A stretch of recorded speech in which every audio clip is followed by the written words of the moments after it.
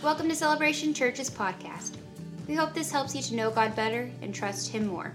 To learn more about Celebration Church, please visit us at celebrationchurchlive.com. And I'm going to invite my wife up here, and we're going to get rocking and rolling on the third part of this series. Yes. And we called Beloved, and it's a play on the word beloved, which in my opinion is a word that's not nearly utilized the way it should be utilized in our culture. And so it's such a beautiful, awesome word that you are my beloved. And we don't use it enough, but that is the foundation of our relationship with God, that God loved us first. We keep coming back to that truth, and that we are wired for love. We desire love. Most of the stuff we do in life in some form or fashion is trying to harvest some sort of love and acceptance and whatnot out of people. And we're wired to simply just receive God's love, and out of that be able to function. And so if you've got your Bible app, that YouVersion app open, if you've got your bulletin, we're going to rock and roll and keep jumping off with this idea that when you know how to actually be loved, then you can learn how to actually live. Everything flows out of simply being loved by God first. That's the foundation. And we tend to get things all wrapped up, and we try to figure out how to get God's attention, and that's religion. Hey, God, I'm trying to be nice over here. Please like me. And when he's like, you know what? I've demonstrated my love for you, that I sent Jesus. That is what this is 100% about. And so, but we have a hard time of just being loved. We want to be loved, but we don't know how to be loved. And so that's the whole purpose of this series. And we've looked at a couple of scriptures every week. And the first one is Song of Solomon. And in Song of Solomon, you have this discourse between these two people who love one another. And they're getting ready to come together in marriage. And they have all of these sweet things to say one another. And some of them are pretty steamy.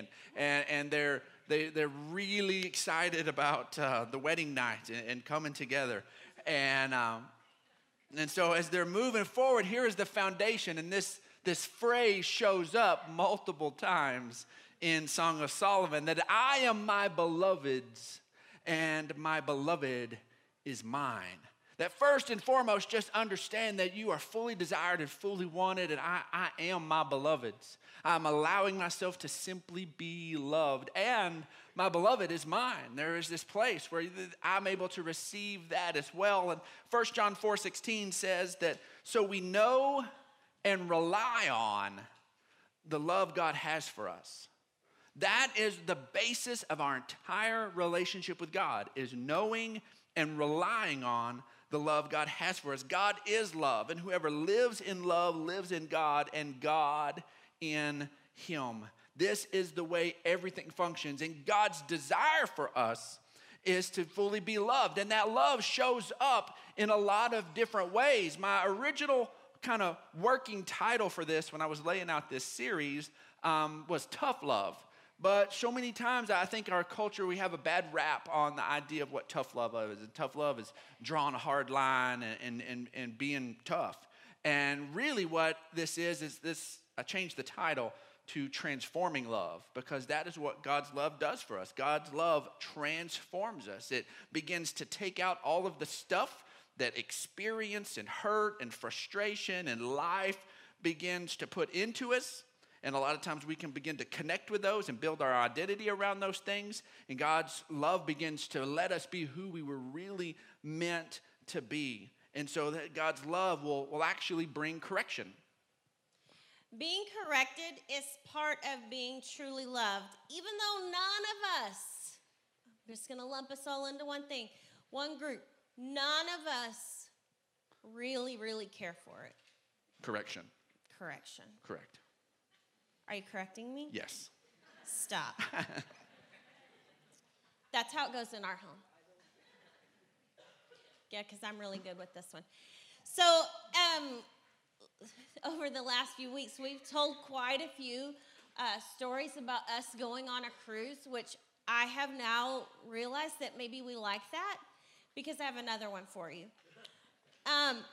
a few years ago, all 9 of us went on a cruise, and we went out of Louisiana, which is really not have much to do with the story, but you need to know that because I think so. Anyway, so before that, we'd always gone to the Bahamas, which I really liked going to the Bahamas, but we decided to go see a different water. And so we start on our cruise, and in the middle of the cruise, we realized that there are some changes being made and some things are happening. And I'm going to tell you, for that moment, I didn't really like cruising out of Louisiana because I felt like maybe it was just going to that part of the world. Those waters were not good waters for us. We had a little more than what normal seasickness is happen to the Clarks. And there's 9 of us, so you know how much that is. It's a lot. And so, but the air became really, I've lost my word. Caused some tension, headaches, and there was just a lot going on. And we learned while we're in the middle of the ocean that there was a hurricane, a Category 1 hurricane, in the direction we were going. And that just doesn't do well with me. I'm again not adventurous, and that is way more than I cared for. And so when we get to our first port, the excursion that we had chosen, now if y'all remember, I think it was last week or maybe the week before, whichever time, I told y'all that we do our own thing. We make our own excursions. We don't do what the boat does. And so, but you know what? When there's a Hurricane 1, you do what the boat does. And so they had canceled the place where we were going, had closed a lot of the, we were in Cozumel, and so a lot of the places, the resorts and stuff had closed down because they were preparing to be hit. And we are there. And so we're in Cozumel, and I'm sick. You know, it's just not, what you paid money to go do. And so we get back on the boat that evening or ship, and I start noticing that I am walking like this. And I don't understand it. I wasn't doing it on purpose, but that's how I felt. And one of the things that we don't realize is that our body is designed to constantly correct itself to make you feel right. So my 5'3" self was leaning towards one way so I could walk down the hallway to our room, and supposedly I wasn't supposed to notice it. I noticed that I was walking weird. But when we got on land, which was the most beautiful sight I have ever experienced, I still walked that way. We did. Our bodies were... weeks. For days, not weeks. We did not realize that because of the choppy seas that our bodies were making all of these little micro adjustments, and that we were just kind of adjusting all the time until we get off the boat and then we're on solid ground and all of us feel like everything's moving underneath us. And our bodies are still trying to make all these micro adjustments. And then we realize that the truth is our bodies are making all of these adjustments all the time. That your body is constantly correcting itself. It's a pretty amazing thing that we all walked in here upright and we're going to stand up and walk out of here. We are fighting the laws of gravity and all these different things. We have all of this up here with this tiny little foundation, and we're mobile and portable, and the only way that works is that there's constant subconscious correction happening all the time, and you don't notice it until all of a sudden all those corrections are calibrated wrong. And then all of a sudden you're like, oh my goodness, what is my body doing to me? And then show us that again? And no.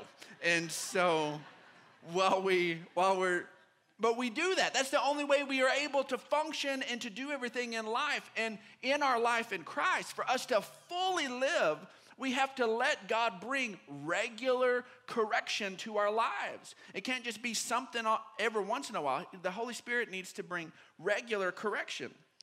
Proverbs 3:11-12 says, "My son, do not despise the Lord's discipline, and do not resent his rebuke, because the Lord disciplines those he loves. As a father, the son he delights in.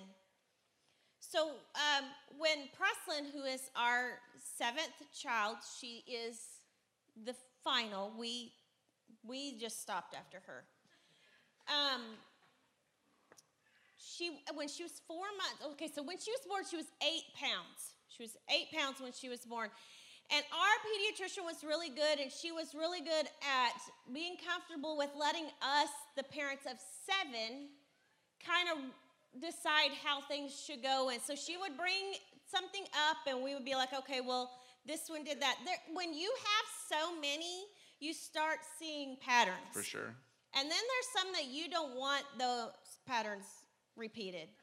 But for Preslyn, she at 4 months weighed 11 pounds. So she went from 8 pounds at birth to 11 pounds at 4 months. She was skinny. Yes. I was not concerned. Because Keenan did this. And at 5 months old, Keenan swelled up. I mean, all of a sudden, whatever was the issue for the first 4 months was no longer He a got problem. chunky. His neck went away. Yeah. He You just- had to lift places just to fat. wipe because, anyway, so I was very comfortable with this happening with Preslyn. And the pediatrician was not. And so we would go in for our checkup, and she was like, we're just going to go with what you say. But at 4 months when I showed up, she was like, okay, we've done what you want to do. Now we're doing what I want to do. And I was like, I'm telling you, at 5 months, if she is not swell up like a puffer fish, we can do whatever you want to do. But at 5 months, something breaks. I don't know. Anyways, and so she was like, nope, I want to run some tests. And I was like, all right, but you're wrong, and I'm right. And that's the only reason why this story's being told, because I was right. And so they wanted to do this swallow test, and it was amazing. But I'm going to tell you, I did not understand how we were going to see, watch, witness how Preslyn swallowed, because that happens inside.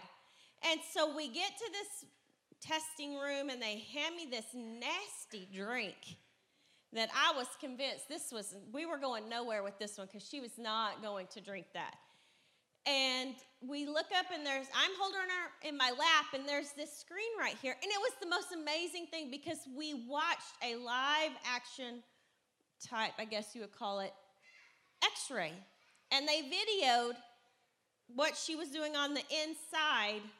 Does this make sense? Okay, so that little turkey put the bottle in her mouth, and do you know what she did? She folded the nipple and sucked away. And so I was like, you have to be kidding me that on the outside, she looks like she's doing everything perfect. But on the inside, she has cut off the supply. She is not going to drink that nasty stuff. No, she wasn't. And so on that, like she said, on the outside, it looked like everything was just perfect. Everything was functioning. Everything was right. But on the inside, she was not receiving it. And for the most part, us with correction, we are that way. We've learned how to graciously tell our boss, all right, got it, man. To be able to tell our spouses, sure, honey, I'll fix it. And to do these different things. But on the inside, we're not receiving it. We're not having it. We're not changing. We're not doing it. We go through the motion to make everybody believe we're kind of working on this deal. But on the inside, we're not changing a thing. We're not allowing anything. And this whole thing of being correctable and letting God transforming love shift us through correction, it has to start in our heart. We have to be on the inside, allow God and desire God's correction in our lives. For all you moms out there who have little ones, we're about to read the scriptures, and we're about to say the S word, and I don't want you to be freaked out. We're about to say it, and it's in the Bible, so I didn't make this up. But here should cover the kids' ears so they don't hear it. Proverbs 12:1, whoever loves discipline loves knowledge, but whoever hates correction is stupid. The S word no mom wants their little kids going around saying, don't call people stupid. Well, guess what? The Bible calls us stupid when we don't like correction, when we hate correction. And it's not just this translation. I looked up 9 different translations, all go back to that Hebrew word and say the best English word for that is stupid. For us to hate correction, it's stupid. The reason this is so important, and the Bible is so blunt about this and just so directly in your face, if you hate correction, you bow up to correction, you're stupid, is because every step forward in our life in God requires being correctable. It's going to have correction. Every step forward in your life with God is going to require correction. I want to say it one more time. Every step forward in your life with God is going to require correction. We have to be open to correction. We have to be willing to and expect it. Expect God to bring some alignment and to bring some things into the way He designed them to be. And I'm going to be really painfully honest, and I don't like to let people know this, but I'm probably out of this, well, not probably, but out of the two of us, I have the hardest time with this. I know, Daniel. I do. My saying around is, you're not the boss of me. That's what I tell them all the time. You're not the boss of me. It sounds good. But it's the truth of the matter is that if I'm not open and willing to receive it, and yes, I have to have my cycle or whatever, I have my motion of it where it's not easy for me to take it, but yet I still take what they say and mull it over in my head, and at my own pace, I deal with things. Sometimes it's a slow pace. I'm short. We go slow. But the deal is that in all honesty, this is all about what's going on in your heart. For sure. What's going on in your heart. 2 Timothy 3:16 and 17 says, all scripture is God-breathed and is useful for teaching, rebuking, correcting, and training in righteousness, so that the servant of God may be thoroughly equipped for every good work. Being loved means being willing to let God teach us, train us, and correct us. That's what it's talking. That's the steps. That's the process of being molded into what God has designed us for. We all have a gifting. We all have a calling and a talent, and He has designed us to live that path. And so He does correct because He's molding us. It's good. It is good for us to listen to His guidance. We pay people. There are people in our lives that we actually pay to correct us. For instance, coaches, consultants, doctors, proofreaders, interior designers. In fact, in the last decade, there has arisen an entire group of people, an entire occupation over the last decade that's what their job is to correct you and to encourage you and to help you transform your life. And they're called life coaches. And there may be some people in this room who are certified to be a life coach. And I was curious I was like, how much do Americans pay for people to coach them in life, to be a life coach? And the information I found was from 2016. And in 2016, it was the first year that the life coach industry in the United States crossed $1 billion. You Americans spent $1 billion to life coaches to help them grow. And they recognized they needed some help. They needed some outside eyes. They needed some accountability. They needed somebody to help them be able to do it. Here's the thing. With a life coach, you get them to speak into your life where you want there to be change, where you want it. The problem is that most of the time, the places that are really mucking up the works in our lives, are really messing things up. The problem is that's something we don't want to deal with, that there's some deeper issue, and somebody on the outside can only do so much, and it's the Holy Spirit who goes down on the inside and says, no, you want to fix that? Here's the problem over here. There's a place of unforgiveness. There's a place of insecurity. There's a place of these other different things that we need to get to and bring some correction and some alignment there, and then a lot of this other stuff will fix itself, or will be much easier to fix. Hebrews 12:1. In fact, all of the first part of Hebrews 12 is just all about correction. And it says, therefore, since we are surrounded by so great a cloud of witnesses, let us also lay aside every weight and sin which clings so closely, and let us run with endurance the race that is set before us, looking to Jesus, the founder and perfecter of our faith, who, for the joy that was set before him, endured the cross, despising the shame, and is seated at the right hand of the throne of God. There are some weights in life. There are some sins, some stuff that will slow us down in our race, and we need to turn them loose. We need to be reminded to let go of them. We need to, because Jesus is the one who started this, and he'll finish it if we will let him move forward in our lives. In that Hebrews 12:3-4 says, consider him who endured from sinners such hostility against himself, so that you may not grow weary or faint-hearted. In your struggle against sin, you have not yet resisted to the point of shedding your blood. We haven't yet resisted. We need to that point. Yes, we can get weary and faint-hearted. Dealing with some of these issues, it's not fun. It's not fun. There's a reason why we don't deal with them. And that somebody, the Holy Spirit, needs to come along and say, hey, quit sweeping this under the rug. Quit ignoring this. This needs to be dealt with. See, God's love will meet us where we are and move us forward from there. God loves us so much, he meets us right where we are. We don't have to cover all this distance to get ourselves ready to connect with God. God's love meets us right where that's what his grace does. That's what he does. But God loves us so much, he doesn't leave us there.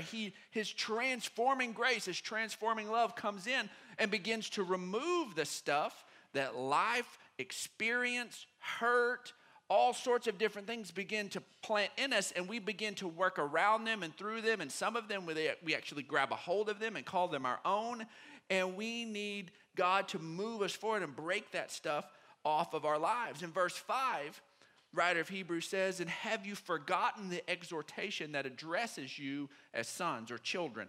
My son, do not regard lightly the discipline of the Lord. That's something we can not like at all. Or be weary when he reproved by him. For the Lord disciplines the one he loves, and he chastises every son whom he receives.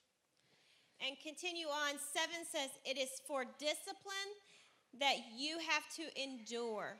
God is treating you as sons, for what son is there whom his father does not discipline? If you are left without discipline, in which all have participated, then you are illegitimate children and not sons. Besides this, we have had earthly fathers who disciplined us, and we respected them. Shall we not much more be subject to the Father of spirits and live and something? For they disciplined us for a short time as it seemed best to them, but he disciplines us for our good, that we may share his holiness. Correction isn't pleasant. It's just not. There may be a few things that might be a little not as harsh, but for the most part, it pretty much just stinks to have to go through it. But chronic brokenness is way, way worse. Correction isn't pleasant because it often comes when we are minding our own business, thinking everything was okay, that we were doing all right. Now, most of you know the muffin story. Okay, so years ago, when there were just 7 Clarks, we went on a trip.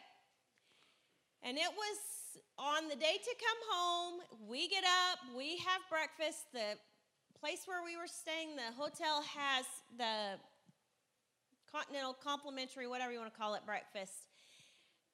The important part here is that they served muffins. And not just muffins, but really big, fabulous ones that come in their own little wrapper. And the ones that you, honestly, if you're a true muffin connoisseur, you dream of. Like myself. And on this morning, I probably had one at breakfast and took one with me. Let's be honest. Probably did. But I decided that I was going to save this specific muffin for later in the day. Because at some point on the ride home, everybody in the car is going to wish Mama had a little chocolate.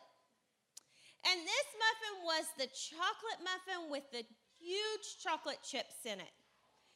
And so we get in the car, get loaded up, and I'm sitting in the passenger seat, and I put the muffin right there on the console, right where the sun can hit it.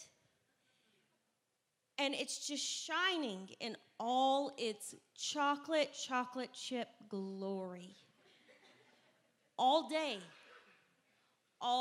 that muffin sits there. And I'm like, everybody in the car, when are you going to eat that muffin? When are you going to eat that muffin? I will know when it is muffin time. And so let's be honest, it was probably about 8:30, 9 o'clock when we left. And around 4, it was muffin time. Now that thing had sat there, and like I said, it was warm, so I get the muffin. And I cannot wait. My mouth is watering. I know what is coming to me. I open it up, and the smell fills the car because it's warm. So that chocolate aroma, I cannot wait. I'm so she is so chocolate distracted. Wasted. I cannot wait. She doesn't see that I roll down my window. No. I pull the muffin out. There's the wrapper on it. I take the paper off. Oh, I cannot wait. I give it a little squeeze. It's soft and moist. I cannot wait. And I'm doing part of this because no one else in the car was smart enough to bring a muffin. And so I'm rubbing it in their face a little bit. And I take that muffin and I pull it up to my mouth. And I reach over and grabbed it and chunked it out the window at 70 miles an hour. Who does that? Oh, I'm still sad. I did it because it was funny. We're all laughing now. It was not funny. It was funny then. It's funny now. It was not It'll be funny next month. I cried. I wanted It's that funny. muffin so bad. It's funny, but the thing is that most of the time we're just living our life. We have our plans. We lay everything out. We're wanting to do our thing, and all of a sudden, the correction in our life feels like that moment. That all of a sudden I'm pursuing, I'm doing my thing, and all of a sudden correction comes in and completely hijacks everything I had wanted. And just there it goes. And that's why we hate correction. That's why we bow up against it. We're like, I didn't ask for this. I didn't want this. I had my own plans. And then all of a sudden correction begins to come and make an alignment. Now, throwing her muffin out the window was wrong. Yes. It was wrong. He's still paying for it today. It was wrong. And so, but that correction in our life, it feels like that moment, and we bow up against it because we just want to do our thing. We just want to do it. And the scriptures recognize that. Let's look at verse 11. It says, for the moment, all discipline, not a sum of it, not discipline given improperly, all discipline seems painful rather than pleasant. You've had somebody give you the most candy-coated, sweet little place of correction where they were so nice to you, but you just saw through it and you saw the place where they wanted you to change and man, you bowed up against it. You didn't like it. It didn't matter how many things. If they tried to give you the compliment sandwich, And all of a sudden, they put on the back and then try to slip you the stuff in the middle. You saw through it, and you didn't like it. It doesn't matter how it's delivered. We don't like correction. We don't like it at all, and the Scripture knows that about us. It says, all discipline seems painful rather than pleasant, but later it yields the peaceable fruit of righteousness to those who've been trained by it. Therefore, lift up your drooping hands and strengthen your weak knees. Quit pouting about it. Quit taking the snap out of your step and your readiness for life. Strengthen that stuff and make straight paths for your feet so that what is lame, which is what is not functioning properly, which is what's not doing what it's supposed to do, may not be put out of joint, which is actual brokenness, but rather be healed. The correction wants to take something in our lives that's not functioning according to God's design and God's best and bring correction to it, which isn't pleasant, but it is avoiding chronic brokenness. And there are times in our lives where there are things that we want to see shift and we want to see addressed in our lives. But there are so many times there's something unaddressed over here that we don't want God to touch, and we don't want him to mess with that. And if you really want to be able to step forward and all that God has for you, you got to lay it all out on the table and say, God, I want your best, your will, your way. I'm going to let you have control here and correct what needs to be corrected. And our culture has a wrong, broken view of love. We think that love says that everybody just does whatever they want, and we all say, you're so awesome, you're so fabulous. When there are destructive decisions, there are things that are not wired by God for us to be able to live the life God has called us to live. And we need to let his correction. We don't have to be the ones beating people over the head. We don't have to be judgmental. We don't have to do that. We're going to love people, but we as people need to be open to God bringing life-giving correction in to us. There's something that you need to focus on. Correction is a rough time in your life when you're going through a rough season or moment, however long it takes you, some of us, to deal with it. But the important thing is that you deal with it. You open yourself up. You allow God to speak there so that you can live a healthy life. Because the last thing you want to do is walk away from a situation with a victim's mentality. That is destructive. When you walk away with, well, they hurt my feelings, and I'm justified in the way I am, you have missed the point. And you're going to go around the bush again. It's going to happen. You're going to be chasing your tail, and one day you're going to look up and go, 25 times somebody's brought this up. When is enough? Well, when you decide to let God do it. For sure. It's way easier the first time, folks. It's way easier to learn not to leave your muffin where Brandon Clark can grab it, throw it out the window. It is way easier to figure it out and hear what God is saying, and don't pet yourself and don't, oh, but I'm okay. You know, he doesn't really know. Yeah, he does. You and him. Yes, he does. Don't walk away from any situation or any instance where you're not open to hear what God is saying to you. That's right. He may bring a person to say it, but hear what he is saying to you. We know when we rely on the love God has for us, that love transforms us, that we can truly live and love. If you allow that transforming, if it's hard, those are some hard lumps to take, some hard next steps. But when you know what is ahead of you, when you focus on the fact that this is out of love, so I can be all that I am called to be. We all have a calling. And when you can see it, that it's transforming you to be that person, to love and live as Christ has designed us to be, it's a whole new game. For sure. It's a whole new game. The bottom line here is we love Because God He first loved us. He first loved us. Folks, we can truly love and be who God's called us to be when we first learn to be loved by God. And it's a learning process. Our normal selfish nature, it doesn't fit with it automatically. But I'm telling you, being loved by God and letting him lead and guide and direct is the best thing any of us can do. Thanks for listening to this week's message from Celebration Church.